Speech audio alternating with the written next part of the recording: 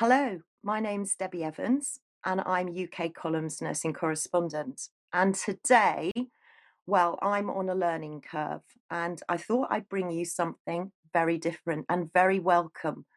Now, allopathic medicine, what is allopathic medicine? I guess I'm an allopathic trained nurse. And allopathic medicine really means Western medicine, mainstream medicine, surgery, and drugs. That's what we mean by allopathic medicine. So I'm going to be entering a whole new world today. And forgive me because I'm sure many of you out there know an awful lot about herbal medicine.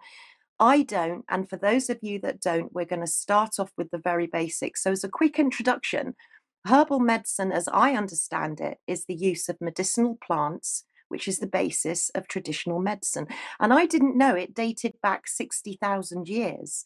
It's simply extraordinary. And just to put it into context, the World Health Organization estimate that 80% of Asian and African countries use herbal medicine. So, doesn't that tell you a lot? So, to introduce you and to me to the amazing world of herbal medicine, I am absolutely delighted to be joined by Jane Placker, who is a medical herbalist. Now, Jane is very rare. Jane has some amazing qualifications. She's got a BSc honours in herbal medicine. She's also got a PG cert in nutritional medicine, which is a very unique qualification. And, you know, like my profession, the allopathic profession, there are many who are not aware of the agenda. And I was very surprised to hear from Jane that also in her profession, there are still many who are not aware of the agenda going around us. But thankfully, Jane is. So, Jane, welcome to UK Column. Thank you so much for agreeing to talk to us and introduce us to your world of herbal medicine and how you got into it. Hi, Debbie. Thank you for inviting me to come and talk on UK Column. I'm delighted to be here and to answer any questions you've got about herbal medicine, which is a very long tradition. We've been around since people have been around and since plants have been around. So I think 60,000 years may be a conservative estimate. Wow. I mean, I was really shocked actually to learn that it goes back that thus far. And the little bit of research that I have done says that Cancer Research in 2015 said there is currently no strong evidence from studies in people that herbal remedies can treat, prevent, or cure cancer.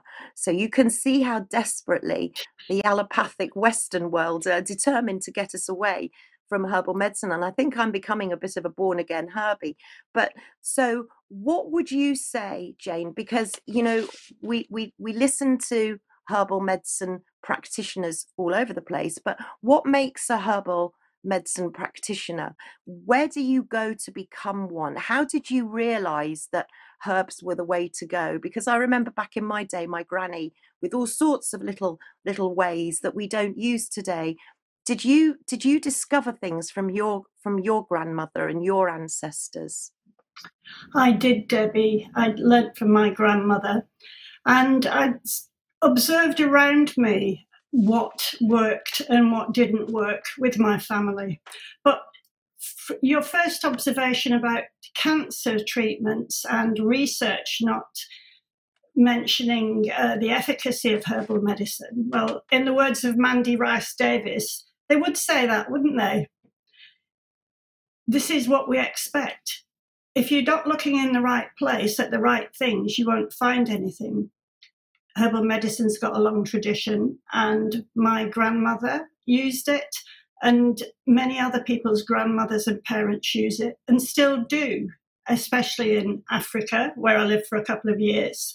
And I've recently done a video on elder ladies in this area, the area that I live in, and their experiences of herbal medicine from their parents and grandparents.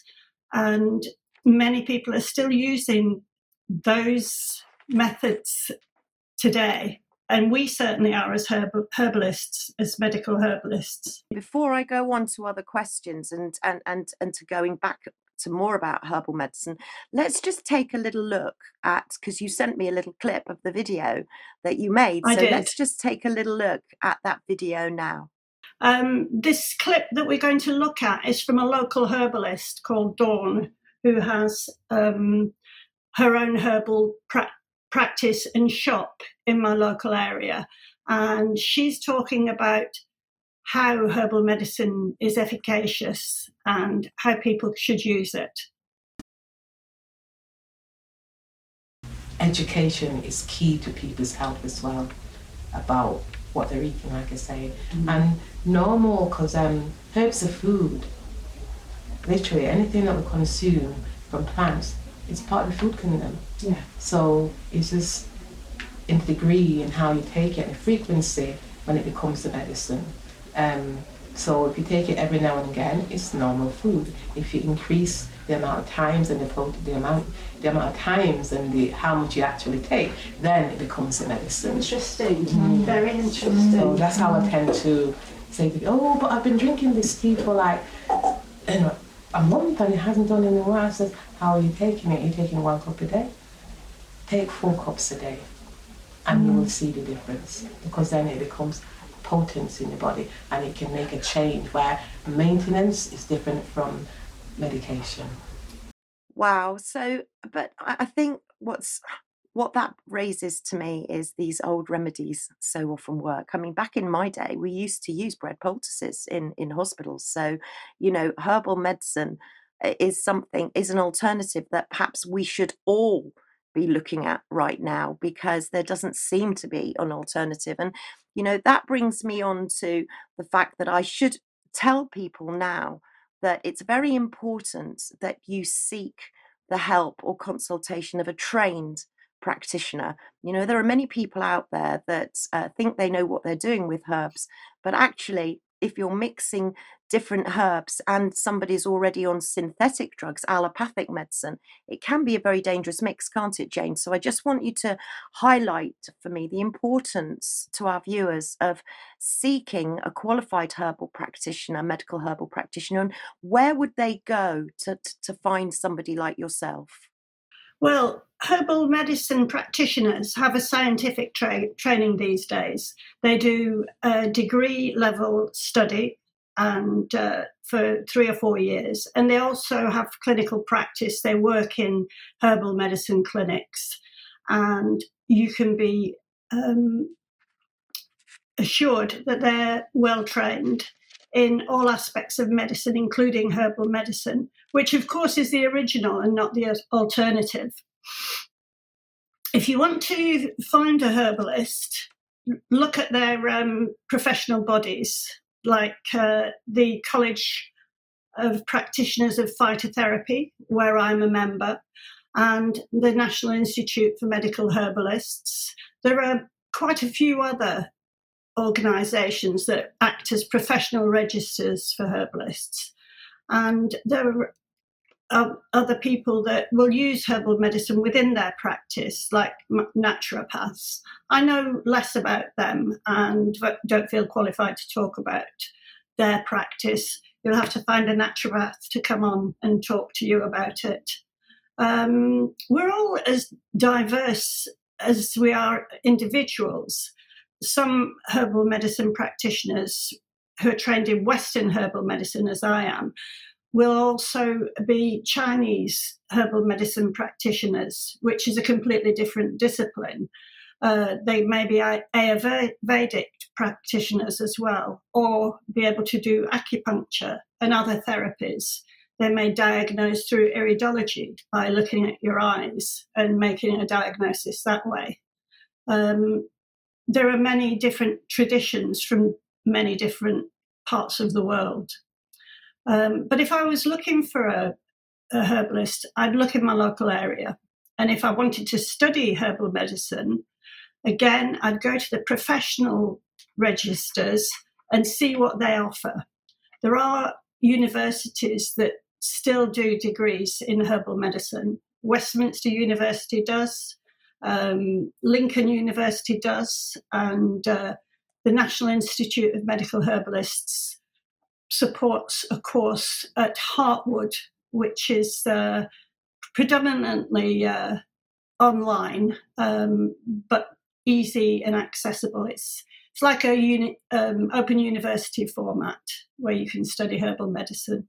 You're very tightly regulated as well. I think it's important for people to realise We that are. the MHRA governs you as well as allopathic medicine. Do you want to talk Bless a little them. bit about how the MHRA governs you?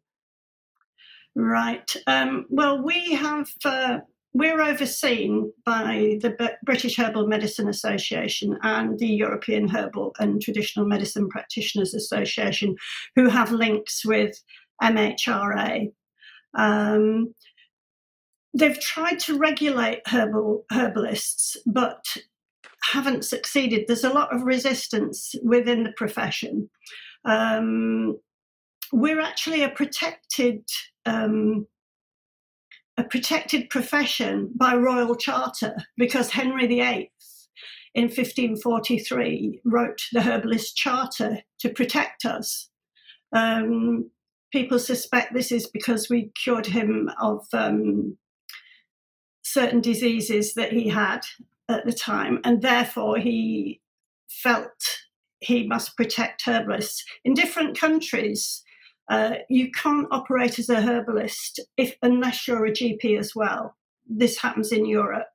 But as we're no longer supposedly in Europe, then we're not governed by their laws, and I think we will remain protected. There was a report in 2015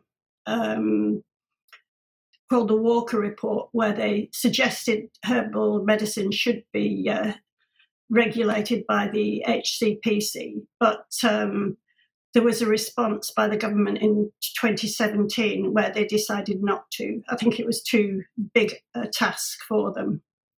There's also herbal products. So there is traditional herbal registration for particular products, and you can find a list of that on the BHMA website. Things like valerian root extract and senna tablets, things that have had a traditional use for many, many years, and then are made into medicinal remedies and sold over the counter. But there's not that many of them because, of course, it's not cost effective, or we don't have the money to produce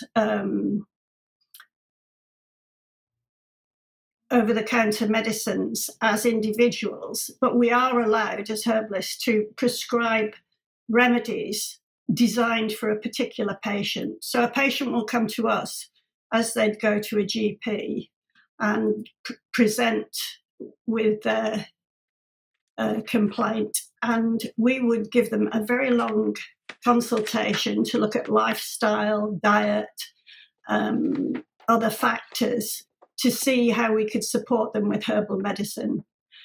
There are long-term conditions that are more or less intractable with what you describe as Western medicine, allopathic medicine, tend to be not successful in treating long-term conditions like eczema, psoriasis, particularly dermatological complaints. And people generally are exposed to many, many toxins in their food, in their water, and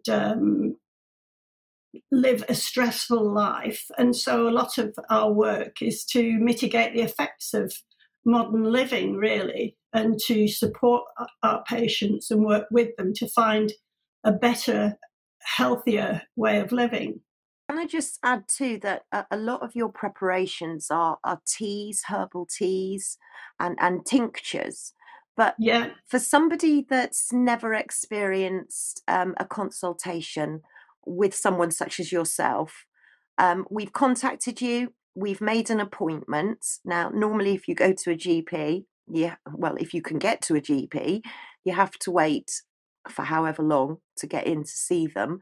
And then you're in there for 5 minutes and then you're out again. And the NHS is constantly talking at the moment about personalised care.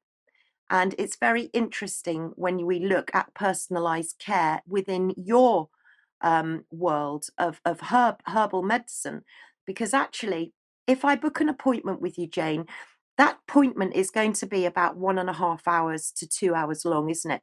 Tell us, That's right. and all of our viewers and listeners, what can we expect when we're welcomed by you at the door? What will you be asking us? How long will we be there for?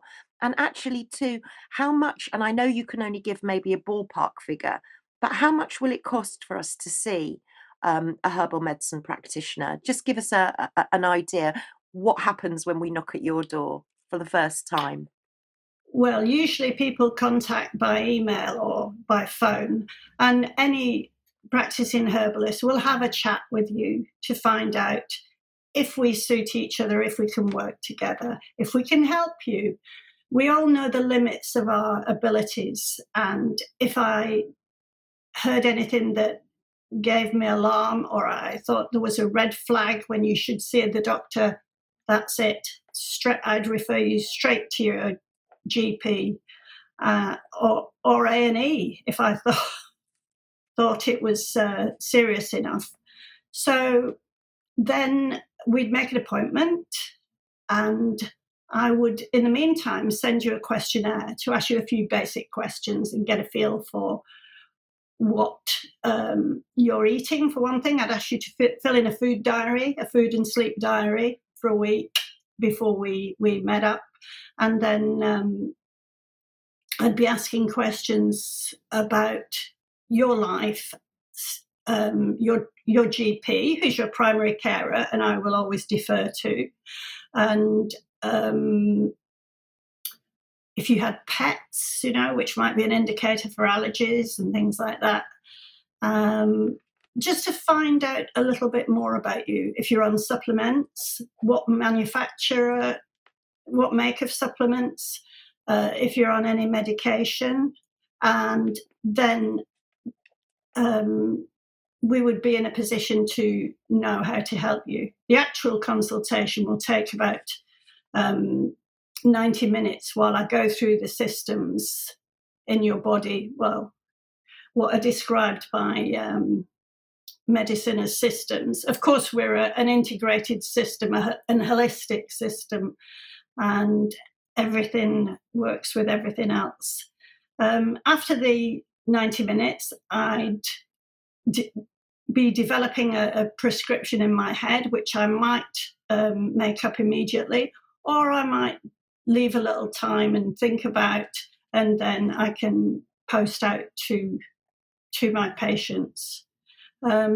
Initial appointments will always be face-to-face and in person. After that, we could do Zoom catch-ups to see how you're getting along with the remedy.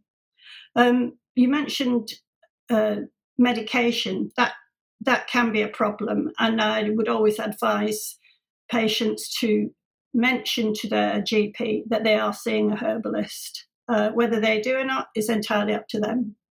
And that's because some herbs can react to synthetic medicines. And even, I'm guessing, if somebody's been and consulted you, and then maybe goes and consults their GP at a later time and gets prescribed something else without telling you, then you won't know what interaction that medicine's having. So there can be potentially some quite serious adverse reactions. So I think we just need to reiterate to everybody watching and listening that, herbal medicine is a very serious area of medicine, and it shouldn't be played about with. And I know that people say, we do this, we take this, and we do that, which is fine if you're absolutely knowledgeable in what you're doing. And I think so many people now, Jane, I think, did you tell me there were only 20,000 herbal medical practitioners in the UK? Was I right in hearing that? Or is it 2,000? No. Yeah, something like that. About 2,000. 2,000. Yeah. Tiny. Yeah. And diminishing as well as people age in the profession, because the courses are so expensive to run.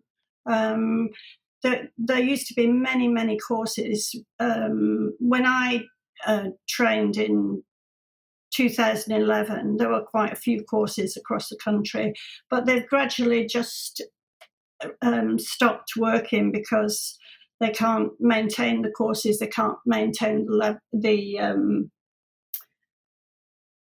the student body either. And some courses now, like acupuncture, I think they have, you can get a student grant for them, but not for the whole amount of the fees. So people still have to stump up their own money as well as get a assistance with a student loan. So it's not easy for everybody to study.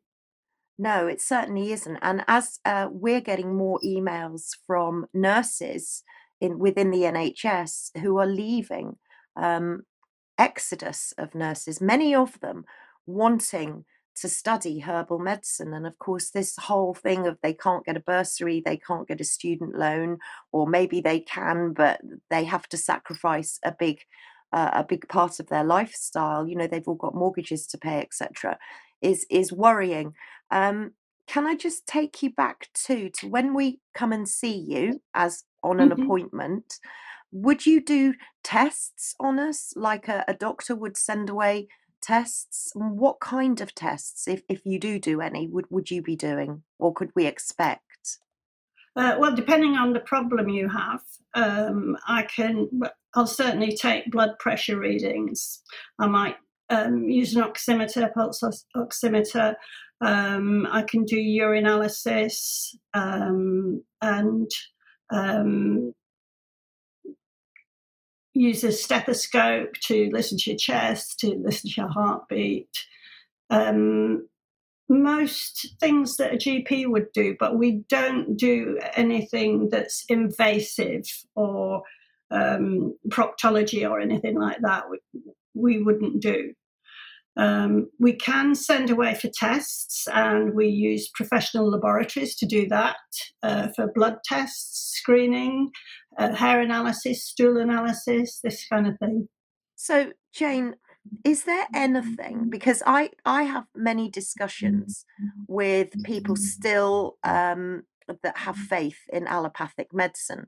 And allopathic medicine, although I've said it's Western medicine, the medicines that we're used to are now slowly becoming or kind of morphing into biological medicines. So that's the worrying. That's really worrying for me, in that we're even moving one step further. Is there anything that herbal medicine can't treat? Because people still say to me, oh, well, you need anesthetics, you know, you need strong painkillers, diabetics need insulin. Where does the border get drawn with herbal medicine? Are there things that herbs just we can't use for, or is there something for everybody? But I understand it's a very personalized system, so everyone gets independent and very tailored teas and not remedies. I guess you don't call them remedies, do you, Jane? I do, yeah. Oh, you do. You do call them remedies. So how does that work? Well, as I said before, we know the limits of our practice. We're not bone setters. We'd send you off to A&E if we thought you'd got a breakage. But I have had people come to me and ask for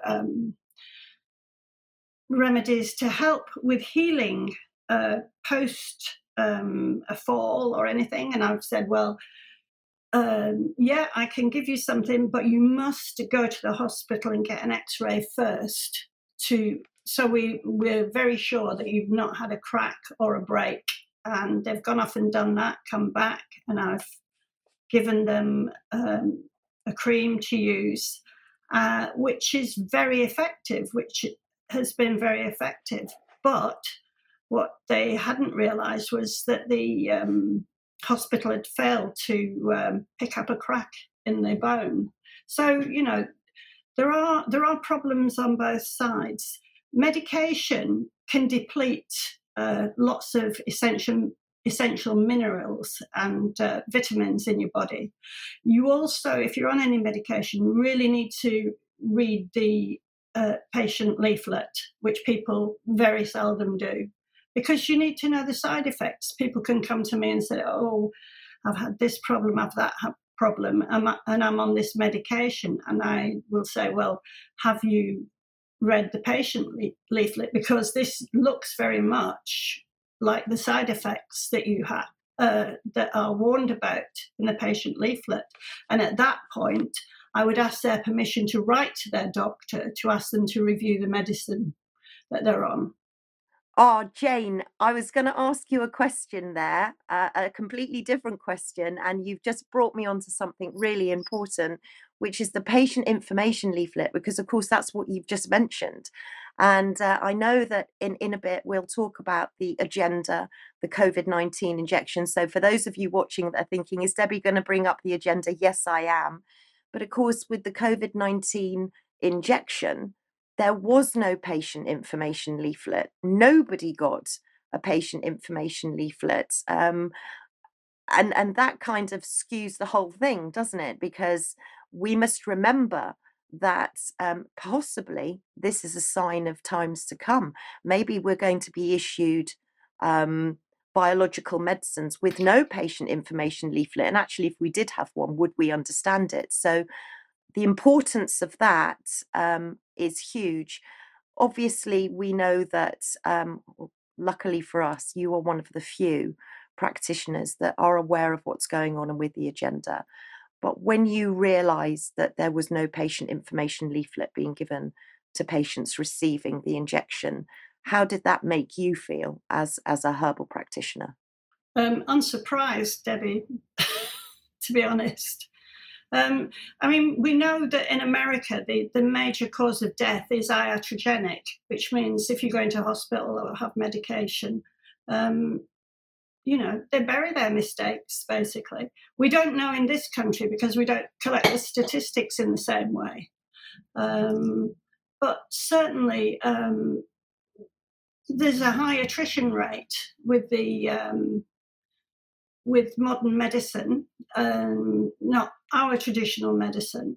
But if there is ever a problem or a perceived problem with herbal medicine, people will vilify herbalists, and I'll expect a backlash from this as well, because if I have a patient on herbal medicine and then they'll say, "Oh, I felt terrible after that," and I'll say, "Oh, well, what's been happening over the last week? Have you tell me a bit about what's happened?" And I'll tell you what I think might be the problem, because they'll initially think it would be herbal medicine that's giving them a problem, when in fact it might be the fact that they've been out on the town for a few nights and not got much sleep. And but the belief that herbal medicine can be problematic is being pushed by the media. There's a lot of different mythology being pushed, and this is one of them. I think it's important that one size doesn't fit all, which is why we come to people like you for consultations, because everybody gets something completely unique depending on their own personal circumstances. For something like the injection, the COVID-19 injection, the big buzz seems to have been around herbal medicine, pine needle tea. Everybody's drinking pine needle tea. And I think the mention of pine needle tea has alerted many people to the existence of herbal medicine. So it's almost become an introduction into herbal medicine. What are your views on, because, everybody's different, and those with serious adverse reactions from the injection with injuries are also all different. So I'm seeing most people that are reporting injuries as taking pine needle tea. Is this a one size fits all a help, a support, or should we be looking at different things? Because we're getting given protocols. So the protocol is A, B, C, and D, and everybody's following that protocol. But should we be, or should everybody that's got a medical ailment or indeed is vaccine injured, would you say that they should be consulting someone individually rather than taking a blanket protocol? I think protocols can be useful. I have a general protocol that I use with people, but because we don't know what's in this jab, it's really hard to give you an answer because I don't know. I don't know what's in it. I don't know what the effects are. I can observe effects and talk to patients about the effects they've experienced. But there are certain things I wouldn't touch with a barge pole. I'd send people back to whoever injured them. Whether they'd get anything back from that, I could make recommendations for particular things. But when you're dealing with myocarditis, that's outside my remit. Completely outside my remit. Yeah. And I think this is one of the issues, isn't it? I think this is one of the issues everyone's finding is that they're dealing in the unknown. You know, nobody knows what's in this injection. But to be honest with you, not even the doctors know, as many people that have followed the work that I've been doing with regards to finding out what's in the injection. And if doctors know, we know that doctors don't know what's in the injection. They've got no clue. Neither do pharmacists know. How do I know that? Because I'd received a letter from the Royal College of General Practitioners telling me exactly that. So we are dealing with an unknown situation. I completely get that. One thing that you said to me when we've spoken before, which I think is really interesting, but also very positive for us here in the UK, is for those of us that are watching and listening in the UK anyway, is that you said that wherever you go in the world, and you've been all over the world, you take your herbs with you. But surprisingly, you found out they didn't work. Why was that, Jane? I don't know. I really don't know. There's something to do with the environment you're in, I feel. You know, in the same way that people can apparently catch infections at the same time. I think there's something energetic going on, you know, that people share within a certain area. But I found that when I was in different places and I used the herbs from those areas, I had more of a better result.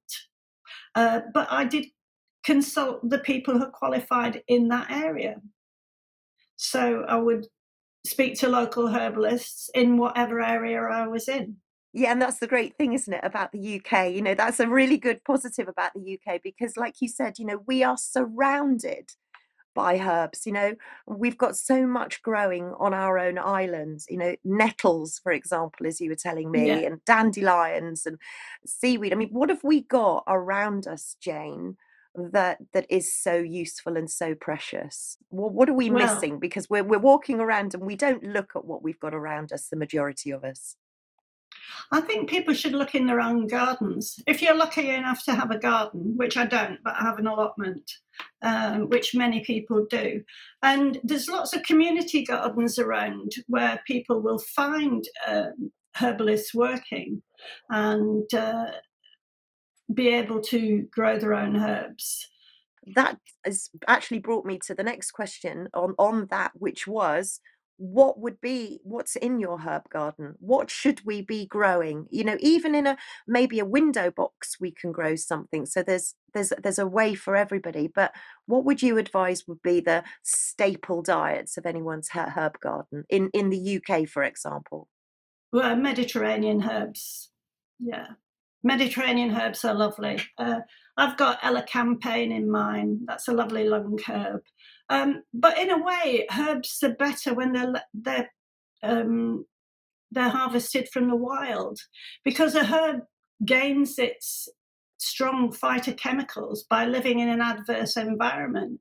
You know, we've all seen dandelions coming through concrete. You know, they're really strong. They'll be here long after we've all gone. What should we have in our cupboards? Well, a lot of people have turmeric and things like that. Just eat whole foods, things that your grandmother ate.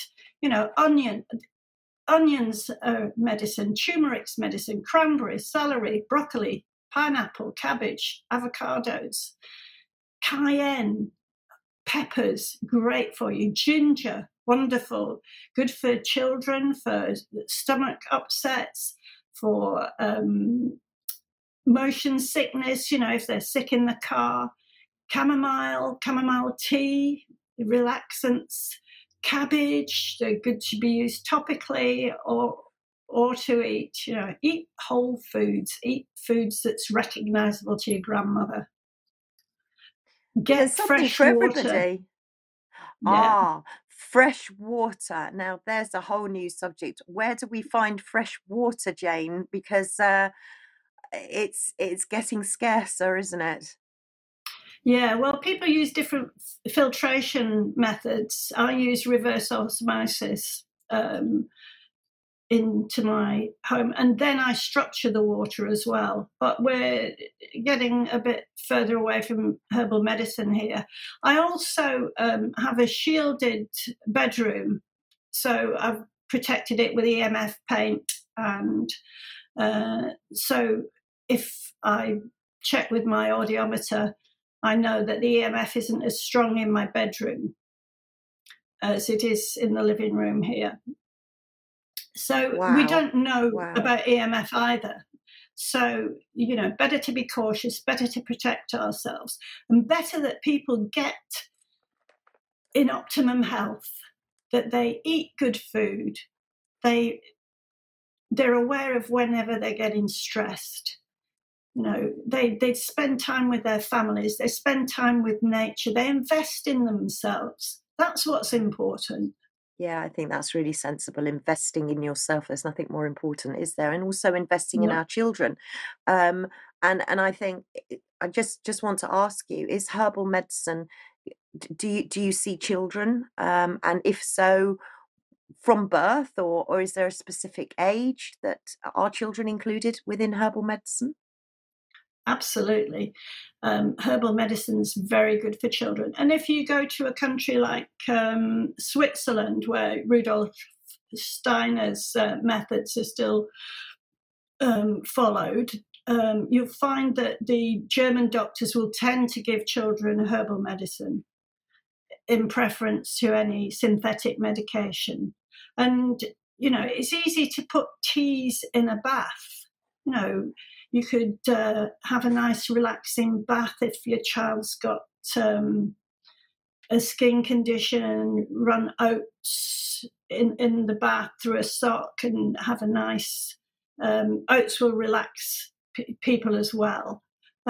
So children can absorb through the skin very gently, a nice gentle remedy. Calendula flowers, everybody knows what marigolds look like. They're a wonderful herb that we can use. We're a nation of gardeners. It's just a step more to start to look at, well, what can we eat? We can eat dandelion leaves, but people don't eat them anymore. People used to eat good King Henry and other Chenopodium brassicas. But we have too much of a sweet diet now. We need bitters to help our digestion. We need fermented foods. What's a fermented food, Jane? For those of I don't actually. Well, I do, but tell us what a fermented food is. Cider vinegar, kimchi, kefir, so something that's pickled. Kombucha. Yeah, something definitely. That's pickled. Yeah. And what's that cabbage pickle called? Oh, God. Sauerkraut. That's it, sauerkraut. Really good for you and really easy to make. You just cut up the cabbage, put salt on it, put it in a sealed pot. Bob's your uncle. How does that help you? Very easy to make. It helps your digestion. And all health problems tend to start in the digestion. When things go wrong, you can usually link it to digestion or liver problems. And the modern medication has a heavy effect on the liver as it has to process the tablets. So anything that supports the liver and the digestion and has probiotics and prebiotics is good for you. But of course, people have trauma, and trauma can cause physical problems. Problems are somatized in the body. But again, this is we're wandering off a little bit. But most herbalists will recognize that problems that manifest physically are often have their root in childhood trauma. So, Jane, that brings me on to the next thing, and we look at herbal medicine, or a lot of people are looking at herbal medicine for physical illnesses. But we need to also look at many people in the last 3 years, particularly, have suffered with huge anxiety, depression, and effects on their mental health through lockdowns and coercion and pressure and the tyranny that we've been seeing. And I know that herbal medicines are absolutely invaluable for mental health. Can you talk to us a little bit about that? Yeah, well, stress can cause all sorts of physical problems. And once you can start to work with people and find out where their stress comes from, help to mitigate that, then you can start to see a clearer picture of what has been affected in their body. So, yeah, we have loads of herbs that will help with depressive illnesses. We have herbs that are called adaptogens that will adapt to your conditions. They're marvelous. They're not just one chemical, one phytochemical. They're hundreds, if not thousands, that work in conjunction with each other. And who knows how they work? Nobody knows. And would we ever find out? Who knows? But we do know that certain herbs, like a painkiller like meadowsweet, is also good for their digestion. Meadowsweet has salicylates in it, which, as you know, is similar to aspirin. Unlike aspirin, which will eventually make your stomach bleed if you take too many of them, meadowsweet has mucilage in it, and it's a protective medicine for the stomach as well. They're just magical, really. And that is really what is so incredible about this whole new world that I'm now discovering, and I'm sure a lot of people watching and listening will be discovering, because there really is something for everybody, isn't there? There's even herbal medicine first aid. And I mean, I never knew that this existed. Can you talk to us a bit about first aid? Because I think, at the moment, people are scared to go to the doctor. Some are scared to go to the NHS. They're scared even to phone 111. But to know that there's herbal medicine that can help for first aid is absolutely amazing. Tell us more about that, Jane. Well, after I qualified, I went to do herbal first aid at a festival, which was quite interesting. But we can deal with minor problems, and we did have ambulance people on site as well who were supporting the first aid. So if there was a break or anything like that, the ambulance crew could deal with that and take people off to hospital if necessary. You notice I'm not giving you specific remedies, and I won't, because that's not appropriate, and it's not one size fits all. We have antibacterials, we have so-called antivirals, we've got antidepressive herbs. And one herbalist I worked with, she was telling me about treating trench foot with myrrh powder. Now I have given you specific, but she will have mixed that with other things to ensure that people did not get bacterial infections, that the wound was cleaned properly. And we would do the same things that Florence Nightingale will have done, with in caring for people and making sure they were clean, the wounds were cleaned, and they were getting fresh air and cared for. I think that's key in all of this, isn't it? It's care. Yeah. Where's the care gone? And care in the NHS is questionable at the moment. It appears to be a very dangerous place to be, and that's by the admission of the staff that were in it. Do you see herbal medicine as completely separate to the NHS? Or could you see herbal medicine practitioners working within the NHS? Do you think there's any opportunity to merge or at least to complement each other, or are we really looking at two completely different health systems? Personally, I don't have much hope for it, but it has happened in the past. And currently, there's a dermatology clinic at Whipps Cross Hospital that works very successfully with, as I said, intractable conditions. Um, there was a project in Sheffield where a herbalist worked with a GP, and the GP would refer patients to the herbalist when he felt that they would be better served by herbal medicine than medication. I'm not sure of the decision process of the GP. There was a clinic in Poplar that did that, I think in Glastonbury as well. There was a herbalist that used to work with the NHS, but they're few and far between.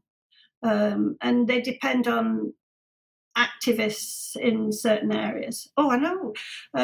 In terms of herbal first aid, there is a Bristol-based set of herbalists who are working with refugees, and they used to go over to Calais to help people in the camps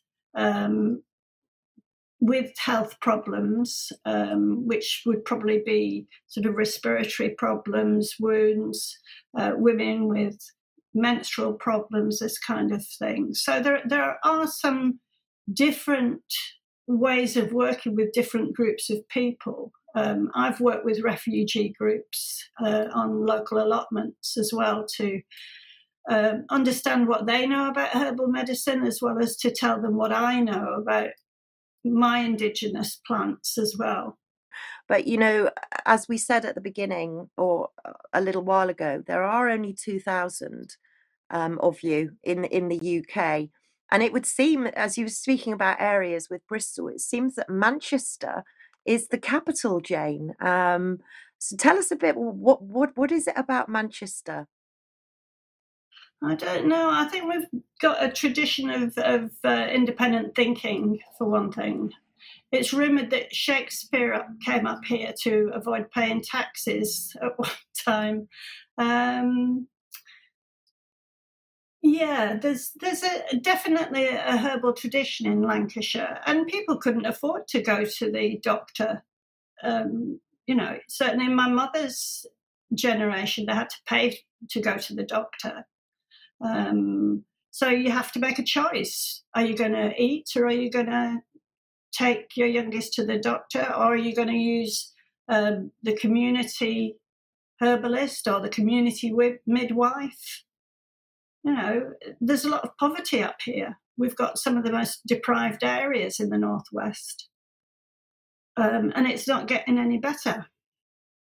Yeah, and I'm down in the southwest in Cornwall, very poor area, and clearly at the moment with the state of the NHS, with the waiting list, with the way that allopathic or Western medicine seems to be going, we all need a choice, all of us. Yeah. And I think, this is the choice. And Jane, we've only scratched the surface today just to try and give people an introduction to the existence of herbal practitioners. And again, my apologies to people if they are very knowledgeable and know about herbal medicine.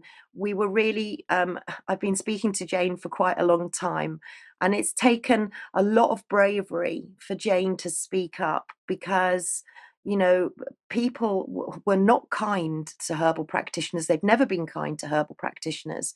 And yet, for me, as an allopathic trained nurse, we all need to really appreciate not just what's in our gardens, not just what's around us, but people such as yourself. And I cannot thank you enough for giving us this introduction into such an amazingly wonderful world that I believe we should all explore. And as you know, Jane, traditionally now I always give my guests the last word.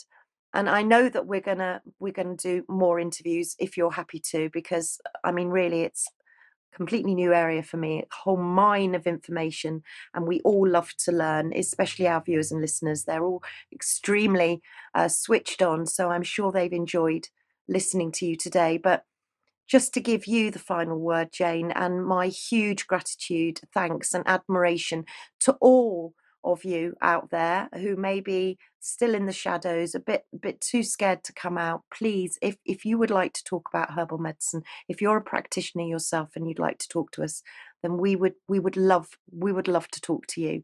So on that note, Jane, thank you. I'm sure we'll speak again, and it's your last word. Thank you. Okay. What I will do is exercise a note of caution. Don't go eating dandelions and nettles in your garden. Some parts of the dandelion are not edible. And I'm sure we've all encountered nettles, so there are certain ways to eat nettles. It's a traditional Lancashire food, nettle champ, but we will prepare it with heat so that the effects of the stings aren't there. The one thing I'd like to say to people is just invest in yourself. You know, get the best quality food into your body. You know, especially as women, we tend to look after everybody else and not ourselves, so we're last on the list. But I believe in herbs. I know that they work, and I know they've got the ability to make you well.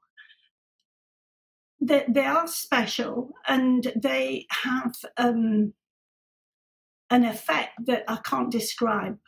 But if you start to eat more good quality natural food and you extend that into herbs, you will see a difference in yourself. You'll see a difference in your thinking, in your ability to critically think and to be more objective. Yeah. So, you know, do yourself a favor and eat well.